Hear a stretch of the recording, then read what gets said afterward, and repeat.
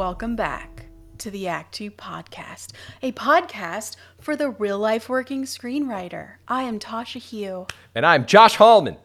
And this is our first ever afternoon record, and we have noticed an energy shift in the way we are recording. We normally record in the morning when the sun is out. Birds are days singing. ahead of us. Everything is possible. Anything. Now we're late afternoon. Nothing's possible. Now that we've got the emails, a few things have gone wrong. Maybe had a heavy lunch. I did overeat for lunch. Yeah. A Subway sandwich is heavier than it should be. Oh, that sounds amazing. But we're ready. We've got this. But we're here. We're here. Tasha, the topic today was made for you. I'm excited for it. I got real nerdy about it. I know. When I saw the topic come in, I was like, I'm good. Just sit back and let me go. I'll be right back. It's going to be great. It's going to be great. Yeah. Before we get into our great topic, Yeah. which is about how to be a writer on set, on the set of a TV show specifically, we have some This Week's in Writings. This week's in writing.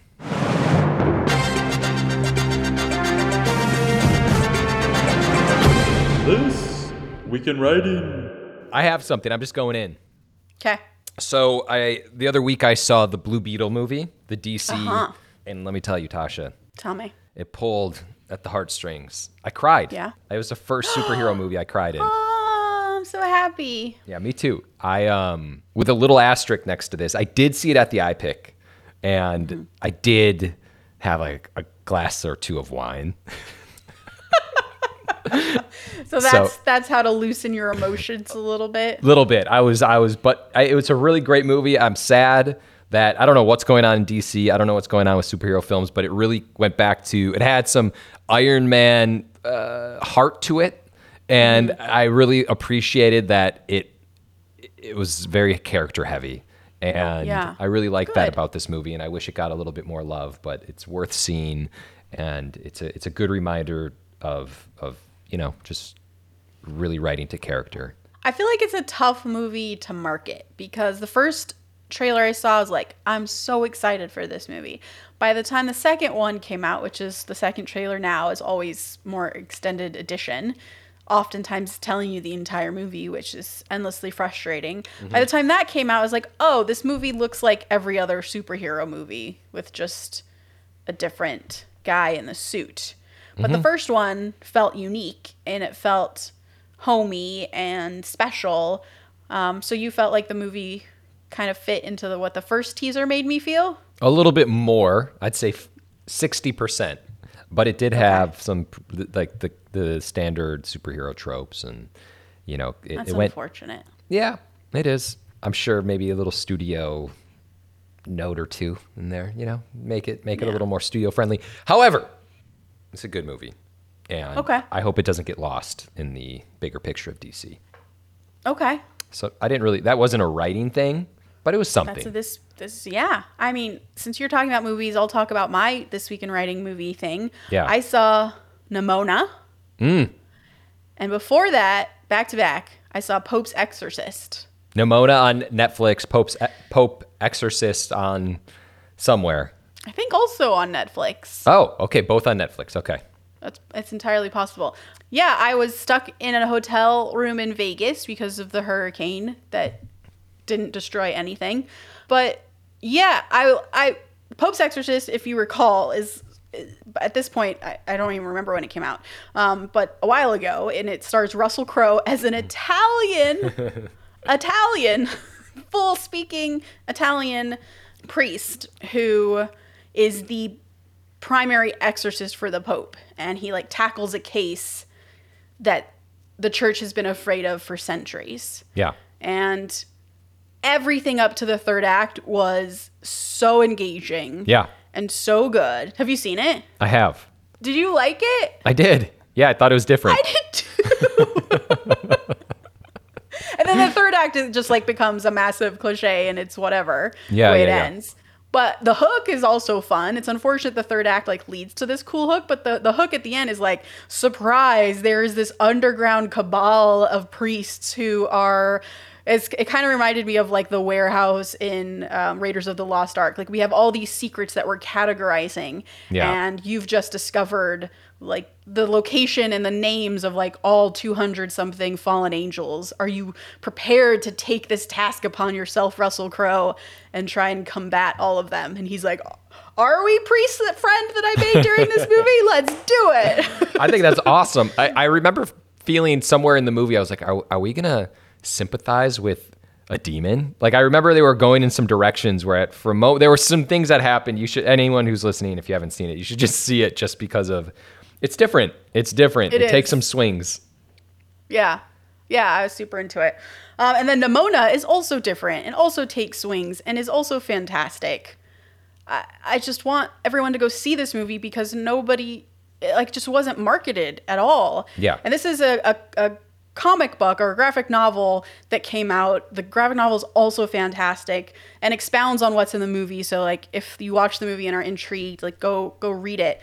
I remember picking it up because just the cover art interested me at a Comic-Con I went to years ago, and then was so obsessed with it. I took it to Warner Brothers when I had a meeting there and was like, hey, I know you have the rights to this. I'd like to adapt it. And they're like, yeah, sorry, someone's already on that and they're much better than you.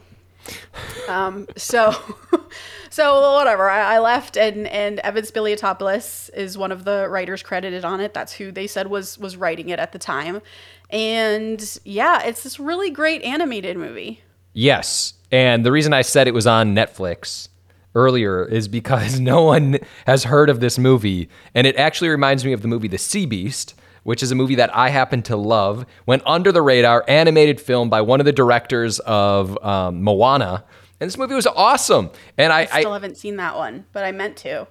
This is the streaming world, right? Like this is, things get lost, like really great things, which just, I don't know how it makes me feel. Because I don't know if I would have seen Nimona had I just happened to stumble upon it, right? Like that's how it works on Netflix. I just wish that wasn't the case, but. Me too. Because this is not one of those like shitty animated movies that sort of aren't advertised because they're bad and that your only your kids will watch, like, and you put it on the background to keep them occupied. Like this was engaging. It's so good. It's so funny. It's so smart. The cast is great. What's interesting about it is I feel like animated films do really well because it's a reason for parents to take their kids out. They always do really well in theaters, and I wonder. I just wish Netflix would throw animated films out. I don't know. It's super smart of them to do that. Yeah. I'm going to say something else. Is just a quick passing thing. I just wanted to just remind everybody of something. I was reading about the Joyride movie. Yes. And I forgot it started as a spec script called The Joy Fuck Club. Oh. It's just a reminder. That's Write your funny. spec. Yeah. Do you have it? I want to read it. Maybe we'll do a script club on it. I would love that. I would love that too. Okay. Okay, moving on. Okay. I have another this week in writing. Is that okay? Yeah. So I did a music and a sound spotting this week for Tomb Raider, and I just wanted to talk about them. Can I talk about them? Fucking tell us everything. Go. I want to know. So the music spotting was you sit down with the composer. This was all over Zoom, and you go through an episode, and there's always temp music already in the edit of an animatic for your show. And so you kind of go through and you're like, this temp music, this is what I would say to the composer is like, this temp music is really working because X, Y, or Z. Like it's really giving us the nice adventure feel, but it's very one note. Like I would love for this to have a kind of a 3-act structure to really guide us through the movie in a more engaging way. And she's like, yep, got it. Yep, got it. Yep, got it. Or like, I'd really like this moment to highlight like the sadness that Laura is feeling here as an example, because the temp music doesn't do that. She's like, yep, I hear you, got it. Let me ask you. So you're giving thoughts on music. That must be really difficult, right? Because you're like because me especially. Well, now, I don't know anything about music, you guys. Yeah. I don't know. I could not tell you like the difference between a piano and a drum. Like if I heard it, I'd be like, same instrument. So are you saying you're like, I want it to sound like, and then you like sound out the noises? You're like, bum, bum, bum. Hell no. Oh, okay. I have no skills to that regard. And if you do, God bless you. But it's more like I explain the way I want to feel or the way the characters are feeling. And because I know she is the expert, I let her, the composer, be like, yep, gotcha. I know exactly what you need here. No problem. And then eventually she'll send back, her V1 essentially, and I'll go through it. And then I will give notes on like, yeah, it's not quite fun enough is something I might say. Or like, we're not quite feeling the adventure. And particularly at this moment, like at this moment, the tone should shift and it should be like really, really fast and really fun. Like those are notes that I could give, but definitely not like, here's the sound specifically, or here's an instrument I want to hear. Nothing like that, because that's her job and her expertise, not mine. I'm so excited. I can't wait for you to be like, well, I need a deeper bass. Oh my gosh. I don't know if I will ever get there. You have to get there. I'm so dumb when it comes to music. Not at all. It's like giving notes. Could you imagine someone giving you notes and they're like, make this better? They should. But that's exactly right, though, right? Like an exec trying to tell you how to write a scene versus just being like, I'm not feeling sad here, and I know you want me to. Like, that's the note you'd want to give, because then I understand, okay, I need to make you sad. Rather than having them tell me how to make you feel sad. You don't know how to make you feel sad. I know how to make you feel sad. It's so crazy how important music is. Like, even the music cues, they don't do this too much anymore in movies or shows, but when there's like a bad guy or bad woman coming in, and it's like, it's like sinister music, and you're like, oh, that's the bad guy. And it's just so important. You just know. We talked about that. We were like, we got to this point where the villain came on screen, and I was like, do we have a theme for the villain? Because we should. She's like, we should. Oh, shit. We have a theme. We're going to have this fun stuff. It's going to be, the soundtrack's going to be so great. Is Lara Croft going to have a theme? Damn straight. Yeah, like an Indiana Jones. Hell yeah. Were you like, give me some John Williams meets Hans Zimmer meets everyone else just in one. She was like, okay, no problem. Make her like Indiana Jones, but better. More adventurous, more badass. Just do just better. No, I'm just kidding. Do better. No, it's going to be so good. Like, I want the CD of this. The album? The CD? I don't know. See, this Jesus, Tasha. It's 2023, man. I don't know. Can you mail me the CD so I can hear the sound?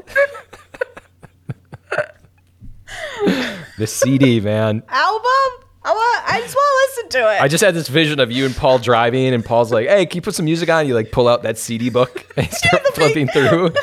And you're like, dude, we don't even have a CD player. Each page is a different genre. Which would you like to listen to? Well, anyway, I'm excited. I'm excited for that too. I'm not done yet though. We also had a sound spotting, which was totally different. And I'm specifically talking about this as of this week in writing, because here's how I think you prepare for sound spottings in terms of your writing career. So sound spotting was the same exact thing as I did with the composer, but now all of the music was taken out of it and you're focusing only on sound effects. So like background sounds, the sound of footsteps, the sound of water dripping, or whatever. And so I started thinking about, how do you prepare for this as a screenwriter? And it felt like a way to hone this skill is to watch something but pay attention to different things each time, which is actually something a professor of mine made me do in college when I studied film. And it was so helpful and so educational. I would say, to make it easy on yourself the first time you do it, watch something that you're very familiar with maybe, or something that you love already, maybe a pilot, because that's shorter. And then let's say you watch it the first time and just pay attention to the soundtrack. Like, what is the music doing? Ignore all of the dialogue, ignore all the sound effects. What is the music doing at certain points? How is it doing that? Where? Why? How is it making you feel? Like, write that stuff down.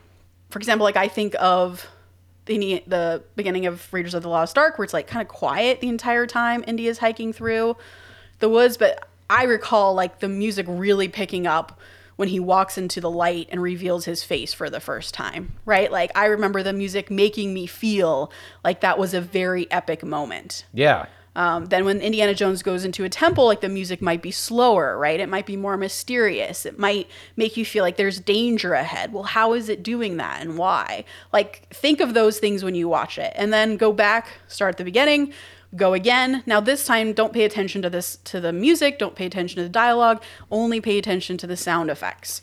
So like when someone walks into a room, what do you hear? What about the sound effects makes you feel a certain way? Like maybe this person is angry and you kind of only know that by the way they walk into a room. Pay attention to like the background sounds that are happening. What are the world effects that are making you feel maybe that this place has a sense of wonder? There's a sound that's making you feel that way, not just the visual. Kind of try and figure out what that is. And that I think will help you when you go on and do these, because it's so fun. That's awesome. It is crazy to think about how many sound effects happen and just things. And if you watch it, you realize the music, sound, everything you're talking about is actually much more ingrained in your movie or your TV show than you actually could ever imagine. Yeah. Like it's there all the time. Do you write sounds into your scripts? Like pop. Yeah, but also like atmospheric sounds. Like sometimes you need like pop or knock knock in order to just understand what's happening. Yeah. Or to like transition you, the reader, into something. But do you do sound effects in your scripts? Not really. I mean, with the exception of like, it's a windy night, which I've never written before. The only reason I would put that probably is to then pay off like someone dropping something and the wind blows it. Right. Right. So, do you? Sometimes. But one time particularly stuck out to me when I did it, which was in my script, The Woman, which will never get made because it's an Arthurian fantasy show and there's too many of those out there right now. But I'm just gonna read a section of it because it made me think of it. Let's go. I brought it up. So this came to me because I went hiking once at Joshua Tree, and at the peak of this hike, I just kind of listened, just stood there for like 5 to 10 minutes, probably because I was breathing too hard, needed to calm down. And I just listened to the way that the earth sounded out in the middle of nowhere. And it struck me that the wind out in the middle of nowhere sounded like waves crashing. And I thought that was really interesting, that like that was the sound of silence in a way. And so when I wrote The Woman, when we open with The Woman, she is this person who is the blacksmith, this kind of like hermit blacksmith who creates the sword and the stone, essentially. And when we meet her, she's out in this bog at dawn. There's nobody around. And because like I wanted to express like how alone she was, I remember that I wrote this like Joshua Tree memory into it. So I'm really embarrassed, but I'm going to read it because I feel like it's important to show don't how be you embarrassed. might write a sound effect. I'm going to steal it. Let's hear it. Okay. Exterior bog, dawn.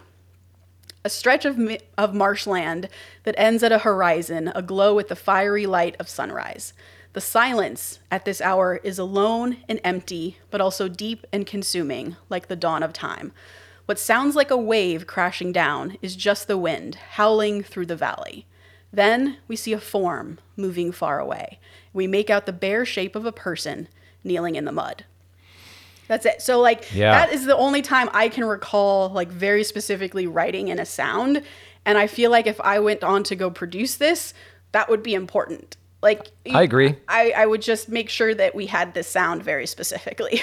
3 things. Number 1, you're absolutely right. That's a very specific sound that thank God you did peyote and stood on top of a rock at Joshua Tree to hear that sound. Number two, hearing that gives me flashbacks of reading The Woman, and I really wish it was made because I'm all in. I'm all in. I miss that script. Me too. Just bring it back. Maybe like 20 years or something. And then number 3, I do think if I write something with sound, it's always important to mark silence. And I feel like I've seen that in scripts. It's just a completely silent night. That's such an atmospheric thing that you just get when you're in the middle of nowhere and it's just nothing. It's just blankness and or you're in the middle of the woods or whatever it may be. So I think that's very important. Yeah, I agree. Very quick spec check, because I know our topic is long, but I want to check in on the spec check. For sure. energetic. I'm back. My spec. Yeah? I'm back and moving. I've got my sights set on this one spec that I've been working on, and I'm very excited about it. And I'm not as far as I want to be, but I'm pushing forward, and I'm going to be done sometime. I'm excited, but I buy that. Yeah, no, I do. I felt it. Like whatever darkness was hanging over me I've pushed it away. Maybe it's because I know where your spec check is going, and I was like, you know what? Someone else is writing. Oh my God, I have permission to do the same thing. So how's yours going? I've written, because I got stuck in Vegas and there's nothing I could do except like eat and write in my hotel room. That's what I did. And I almost wrote the entire first act in one day, and it was amazing. It felt so good. Yeah. Also because I'd laid down sort of the tracks of a few scenes, and I hated it. Like the dialogue was shit. It was so boring, and I went in and I chopped it up and I just made shit more interesting, and it felt good again. And so I actually am going rogue here, and next week I'm going away for like 4 days without my husband or my dog, and I'm just going to go write. And I'm so excited. Like I plan to finish the entire thing. Yeah, I think you should. Listen, a couple of weeks ago we had on Jeff Howard, and he still made that comment. He made the comment that him and Mike Flanagan had written 3 scripts in 4 months or 4 scripts in 3 months, whatever it is. Yeah. And after hearing that, I was like, I got to learn to write. Like, yeah, no joke. It was very anxiety inducing to hear how quickly he writes. But I wanted to say, there was context to it that if you listen to the whole episode and you put the pieces together, might help you, wherein he talks about how much Mike and he just like watched movies, broke them down, and talked about the movie ideas they had for like months before they actually sat down in those 4 months to write 3 scripts. Not that that's still not incredibly fucking impressive, but... What? The point is, when you set your mind to it, I don't mean to sound like George McFly, but when you just decide to do something and you are not, you hold yourself accountable, you can't let anyone down but yourself, and if you're like, I'm not going to let that happen, then you're off. You got to do it. And I think you have 4 days. What could go wrong? I agree. Okay. I'm ready to come back with a full script. I will not be done. It actually breaks my heart that you're going to finish a spec in 4 days, and I'm going to spec check, and I'm going to be like, I wrote about a page and a half. Well, you have a wife and child. I will have nothing. Jesus Christ. Oh my God. Okay. On that note. Well, let's move into our main topic. Okay. Our topic for today comes to us from Eliza Clark, who was the showrunner of Y: The Last Man. Mm-hmm. Follow her on Twitter if you don't already, if only because she has the entire document that we are about to talk about pinned to the top of her account for all to see and download. Because when Eliza was showrunning Y: The Last Man, she realized that a lot of writers in her room had never been to set, which of course is one of the problems we are facing in our industry as TV writers, and one of the reasons we are striking is that writers in a TV room are not being given opportunities beyond the writer's room to stay on their show. Particularly, we're seeing this in streaming. So you could get a job writing on a show. Great, you have job security for, say, 10 weeks. But then after the writer's room is over, the showrunner goes on to edit all the episodes and eventually go to set and produce the show without you. So you'll never get to see how your episode gets made. You'll never understand how set functions or the challenges that you eventually yourself will face when you become a showrunner. And of course, this is all bad because it's not training this new generation of showrunners, which is bad for the companies as well. They should understand, because they're not getting qualified people to fill the shoes of the showrunners who are, retiring and leaving the business. I am a prime example of this being bad because I'm currently an EP and showrunner, but I have never run my own live action show, never been on set for my own show. I have worked on a TV show as an assistant and been on set, and I found it incredibly boring. Damn. But I started as a staff writer on Witcher Blood Origin, which is the lowest a position on the totem pole in a writer's room. And then my very next thing, I became an EP showrunner on Tomb Raider and now The Mighty Nine. So I made a huge jump. Granted, I had worked a lot in features at that point. I was selling TV pilots as a creator.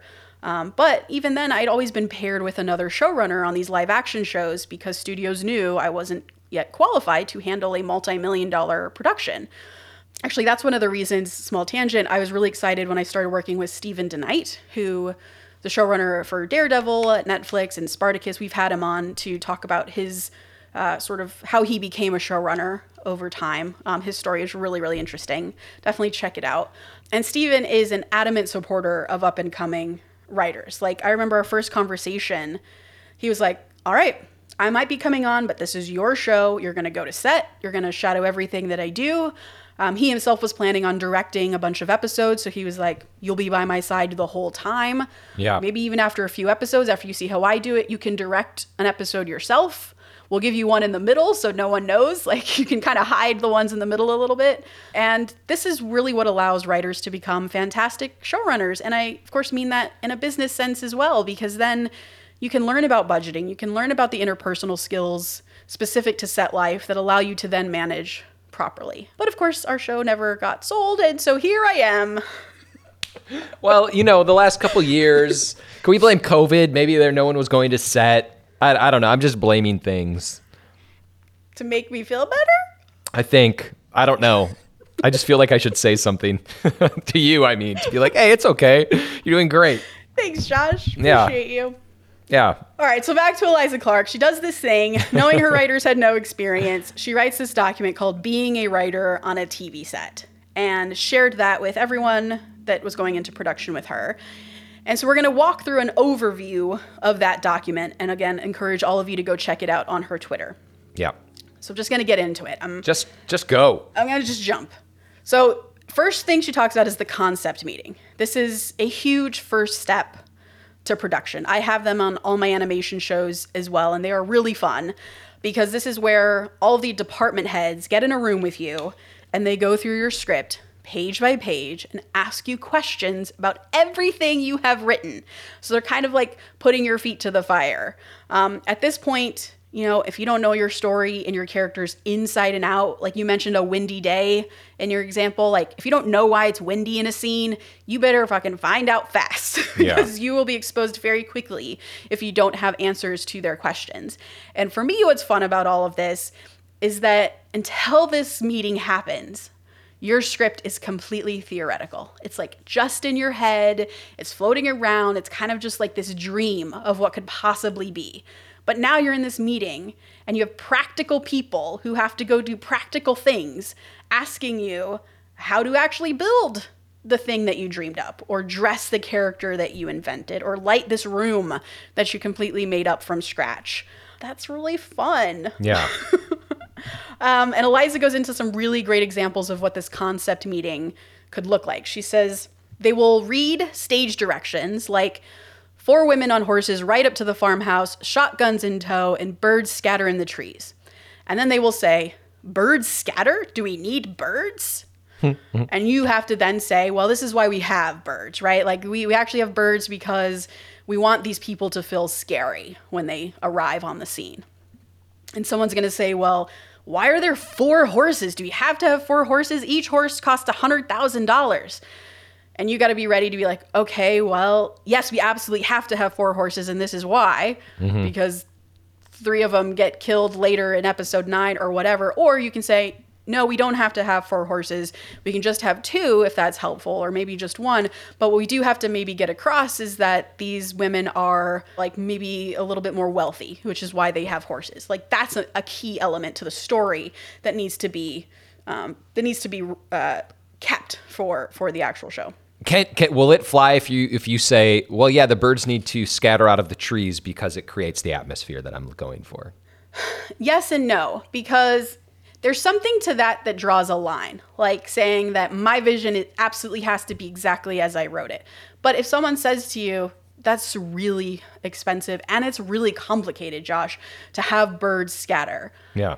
I feel like it becomes your job to either say it's really important we have birds. And maybe it is. Maybe it's so important because birds are like a thematic motif in your movie and you absolutely need them to stay in there because later in the third act, it really pays off or whatever reason that's thematic. Maybe you really do. But my approach is always, and what she recommends in her document, is to be like, we don't need birds. If it's really complicated and it's really expensive, and they will only tell you that if that's the case. If they're like, birds are easy, we got you. Yeah. Then great, we get birds. But if it is really complicated, it's going to set us back, or it's going to cost money where we could put money elsewhere than birds, because that's a decision you have to start making, right? Like, do I want to spend my budget on bird scattering or on having more days to shoot or having a better cut? So then it becomes, well, this is what the birds are doing. They're trying to make you feel scared that these women are arriving. If you have another solution to make that feel scary, I am all ears.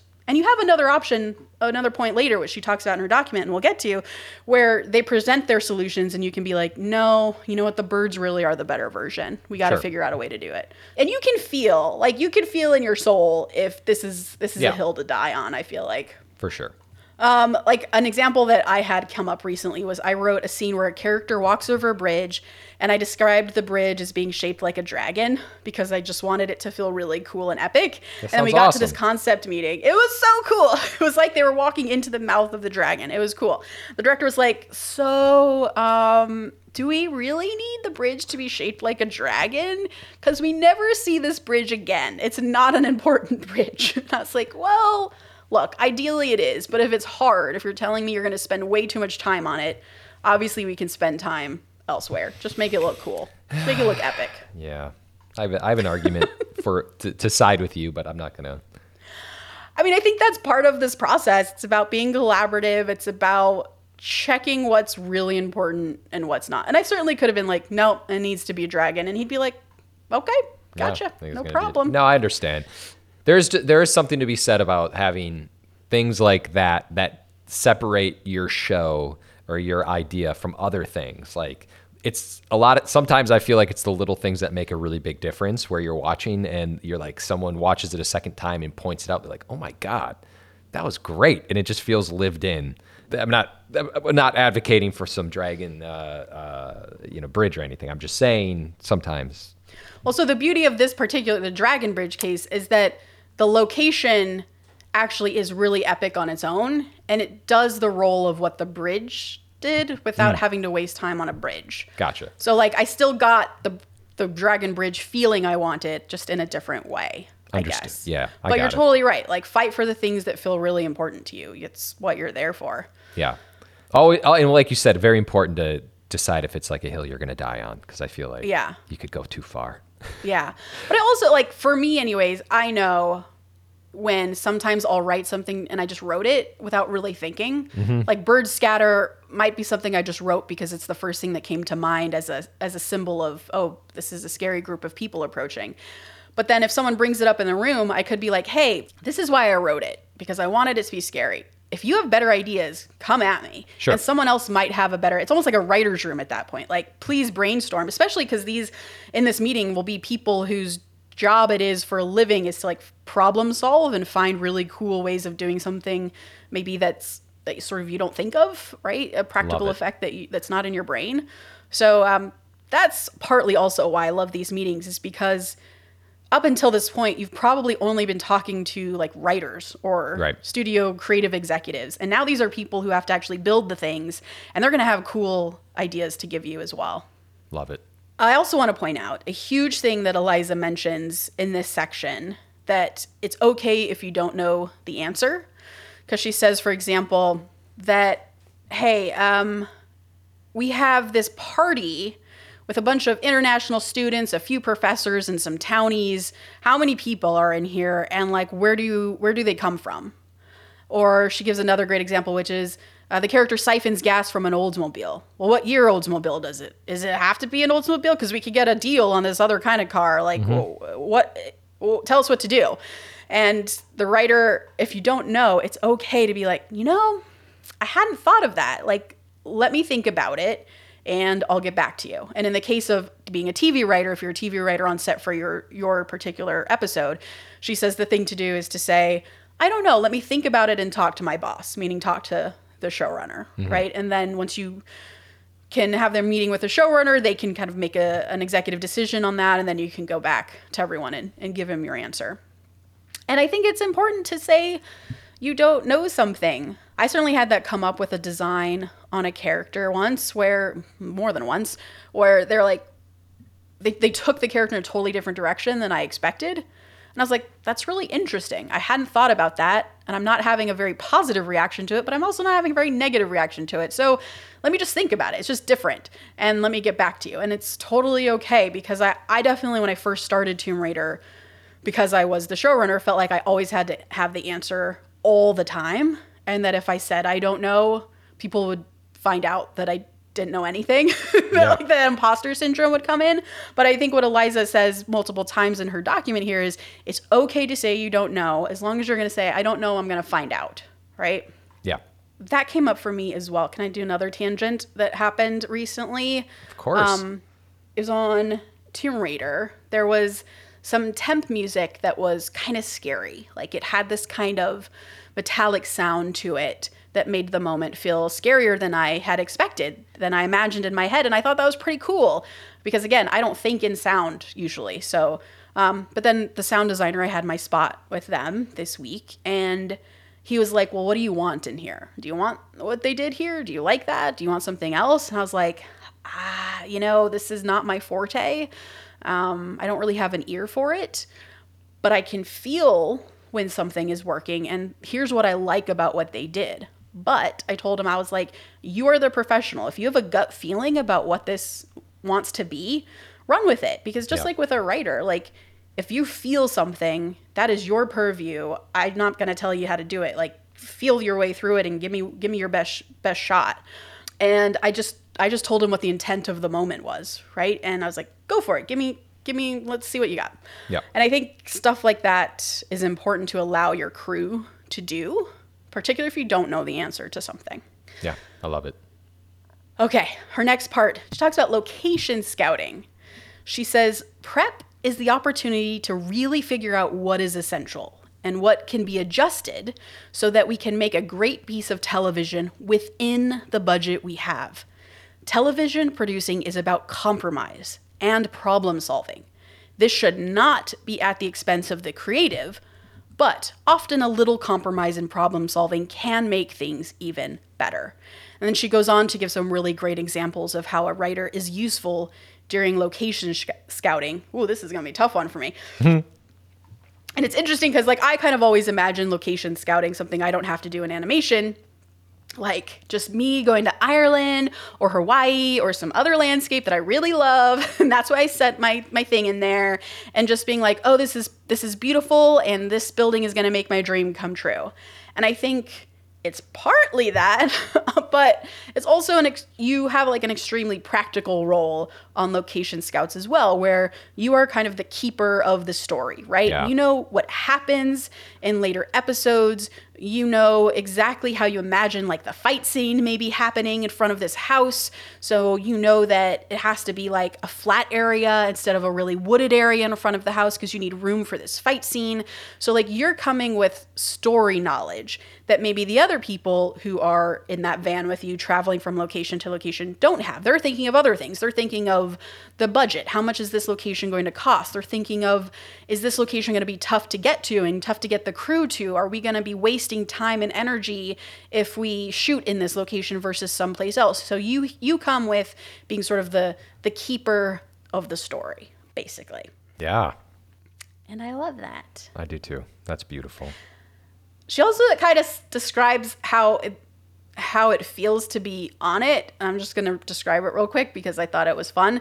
She says, you will be riding around in a van with your director, a DP, a first AD, the line producer, a location manager, and occasionally a producer, like me, she says, like the showrunner, or a representative from the studio or the network. And this is your opportunity to talk about the script.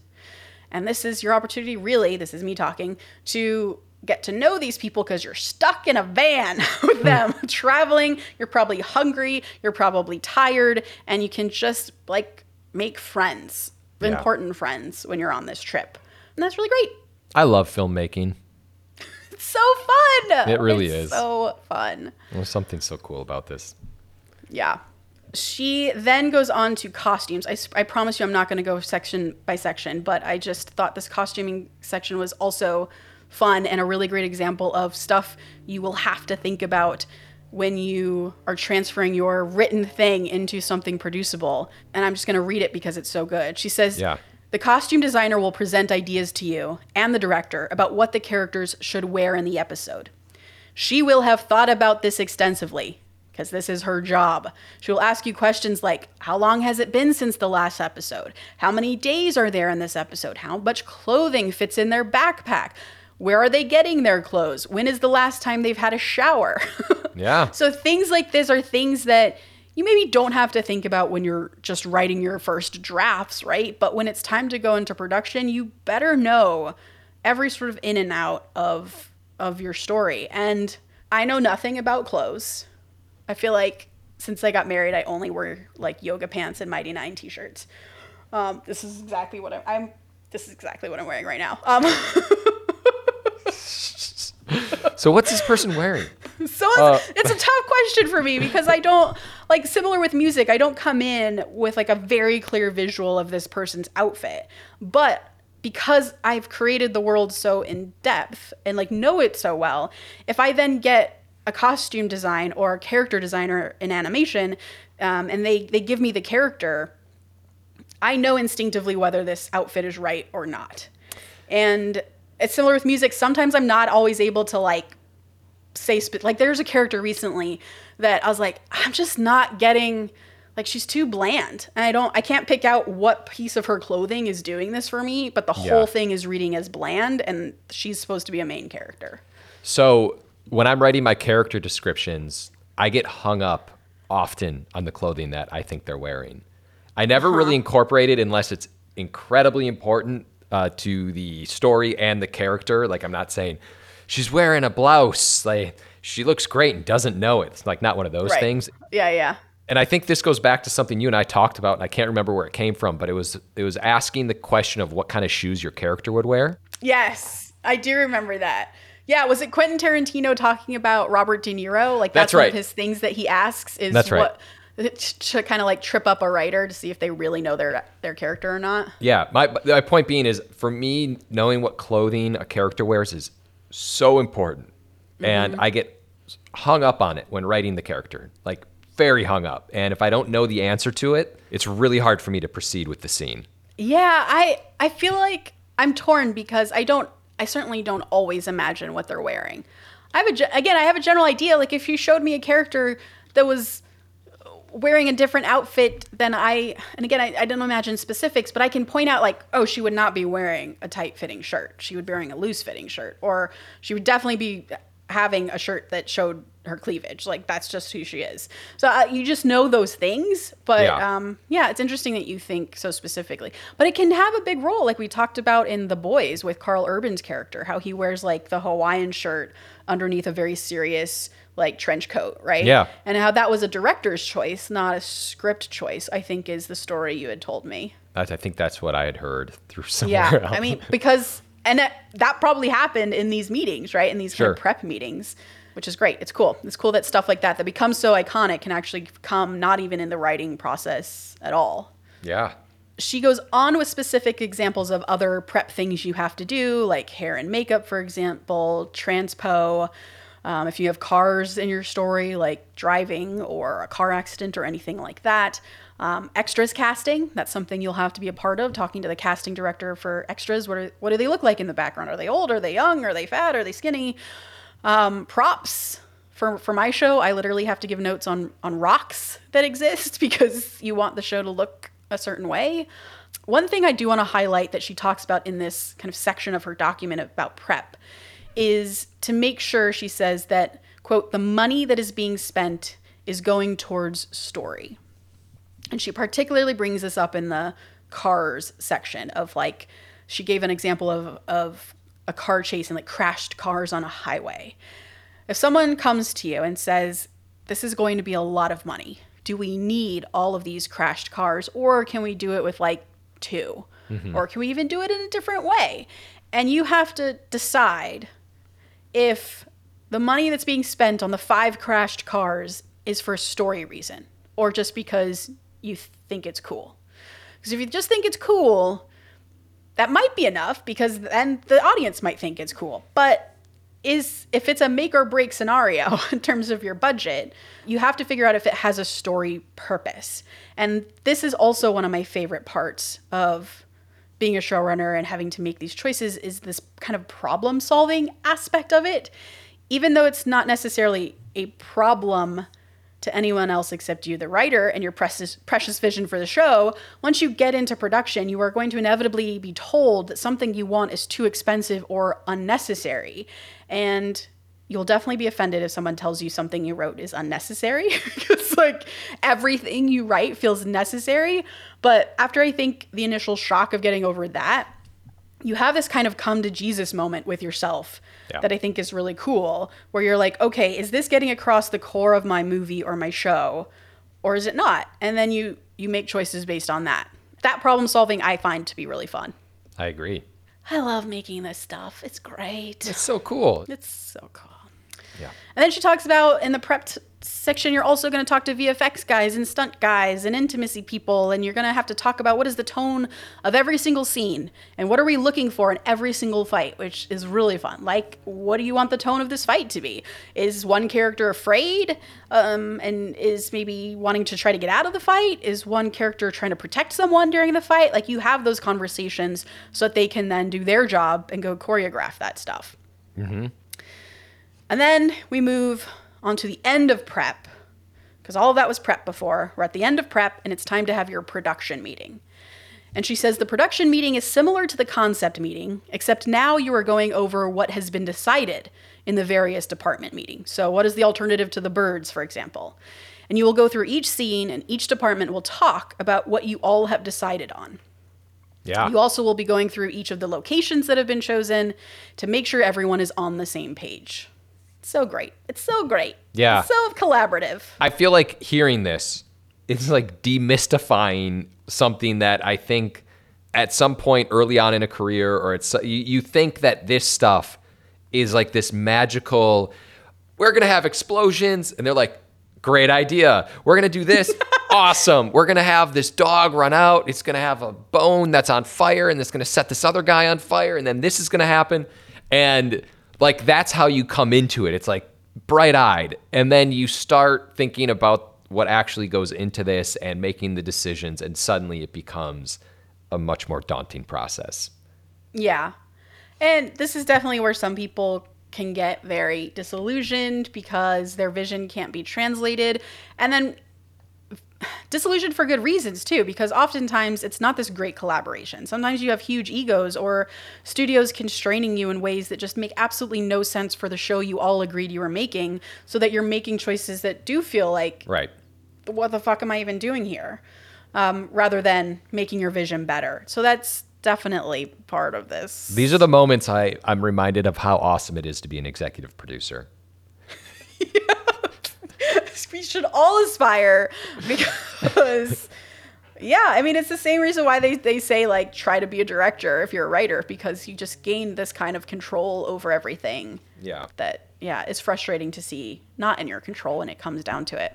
Okay, then she talks about script changes. So Eliza mentions you may have to do rewrites based on all of the things you've discussed in your production meeting that are now having to be reflected in the shooting script, because this helps department heads understand what the work of the day is going to actually be. It gives the AD department the info they need to create the best schedule for everyone. It gives the actors the heads up for what they need to do on the actual scene for the day. So production rewrites become super, super practical as a skill to have. And this is, I think, where being a professional screenwriter really becomes different than being a writer in film school with a vision, right? Because in production rewrites, you have to now balance your job as a creator who does have a vision, and that's what you're there for, is to put your vision, which is what the studio hired you to do, on the screen. but also practically, you need to make sure that production is going to be not only practical, but doable within the budget. And this is a skill that's not easy. You still have to be creative, just a different kind of creative. And it really reminds me of something my manager said to me in our very first meeting, which I've talked about several times before, where she said that she feels like in her experience as a producer in her life, most writers tend to fit in a box where they may be really great at writing that fresh, original spec. But as soon as they get notes, they're terrible at taking notes, at rewriting themselves, or they take too long to do it. There could also be writers who are terrible at writing original stuff, but really good at writing on pre-existing IP. If there's a book underlying it or another script underlying something, they got this. So she felt that finding a writer who could do all of those things was like a unicorn. And Josh and I's opinion has always been, you can work at all of those things so that you become that great writer, right? And I think this is one of those areas where it's important to know you have to work on it, is the production rewrite, because it's its own special thing. And the hard part is you can't really learn how to do it until you're doing it, which is why the WJ fight for this thing is so important. But maybe another way is, I feel like the work we do when we look at a script versus what is produced, what actually comes to you on the screen, can be a helpful way to understand why they might have made those changes. Yeah. So that's a great way to maybe start looking at this skill. That's still something I struggle with. If you're sitting down, you're on a Zoom or you're a group of people and everyone's giving you the notes and you're like, your body temperature's rising, you're getting a little worked up because people are giving really bad notes, but you have to be delicate and diplomatic in what you're saying, and things are changing and whatever. So it's a lot. It's a skill. You have mastered the skill. You've gone full Jedi. I don't know. I still get pretty worked up but more inside now. It's more inside. Yeah. She then goes on to talk about the table read, which comes after the production meeting.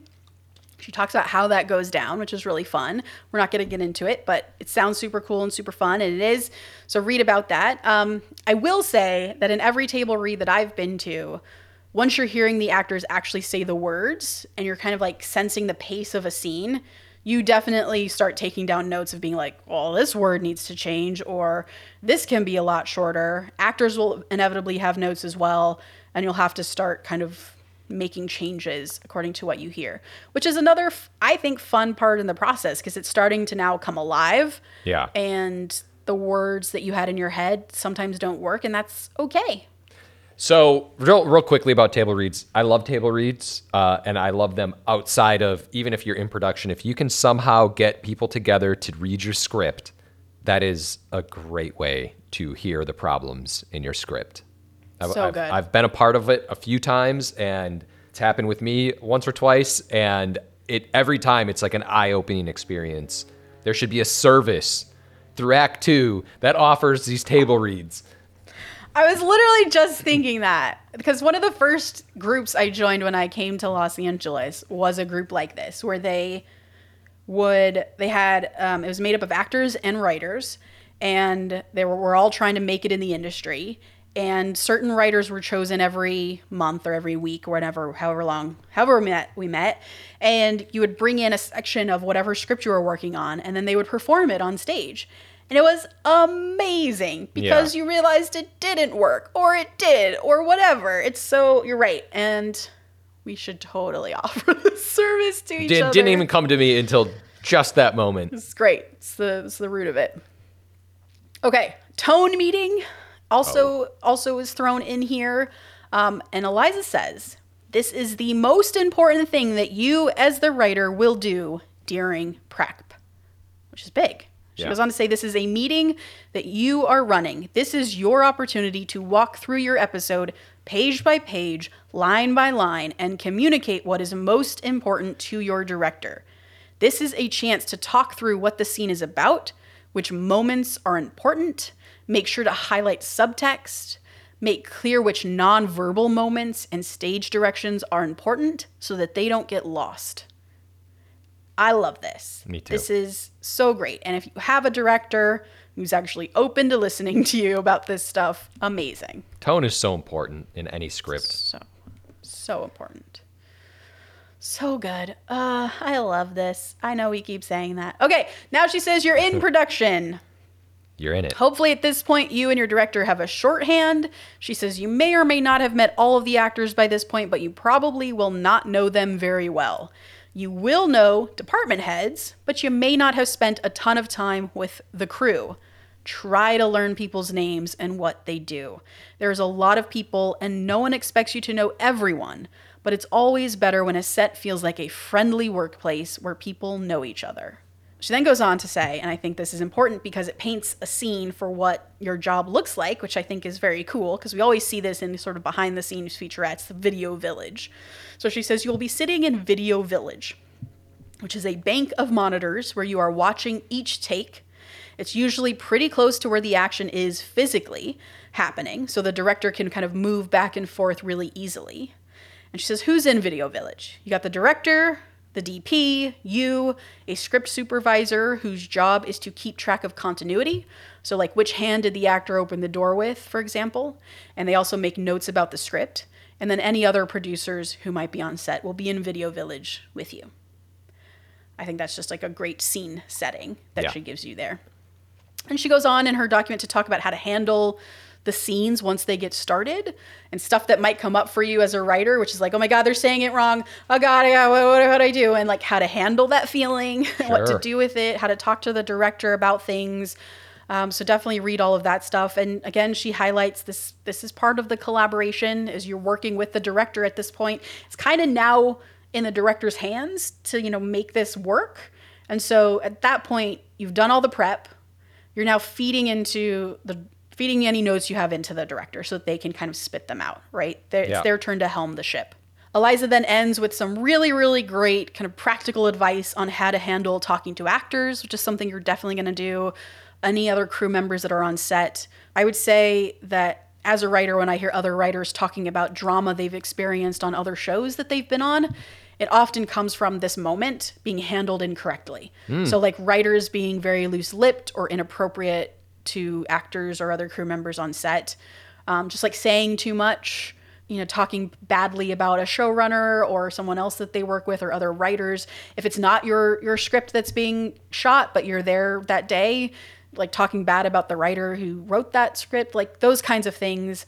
In that moment, you really do have to remember this is a job. You are a manager on set if you are invited there, and you have to handle yourself in that way. So she gives a lot of great details on how to behave when you're there. And then she just kind of ends with, hey, stay warm and wear closed-toed shoes. And that's sort of where she leaves off. And again, go to her Twitter, follow Eliza Clark, download her document there, and you can check out the more detailed version of this episode. Awesome. That was a lot, but it was reading, when you read the document start to finish, it's because she puts so many sort of real life examples in there, it does feel like you just went through a whole shoot and you got to like see how people are doing it. It's really cool. Very helpful. All right. I'm going to wrap up quickly because for some reason I'm like really awkward with exits, I feel like. All right, I'm done. Okay, goodbye. You're that person who's like, oh, okay, well, see you later. And then you're like, wait, I didn't say bye to Tasha. She just walked out. It's legit. Okay, quote of the day. Don't write what you think people want to read. Find your voice and write about what's in your heart. Quentin Tarantino. Please remember to rate and subscribe. Follow us at ActTwoWriters for more awesome writing stuff. You can follow me, Tasha, at Story Thursday on Instagram and Threads, or on Twitter at Tasha 3.0. I'm Joshua Hallman on Twitter, Josh Hallman on Instagram. And as always, the Act Two podcast is a production of Act Two, a network and support group for the everyday working screenwriter. This episode was edited by Paul Lundquist.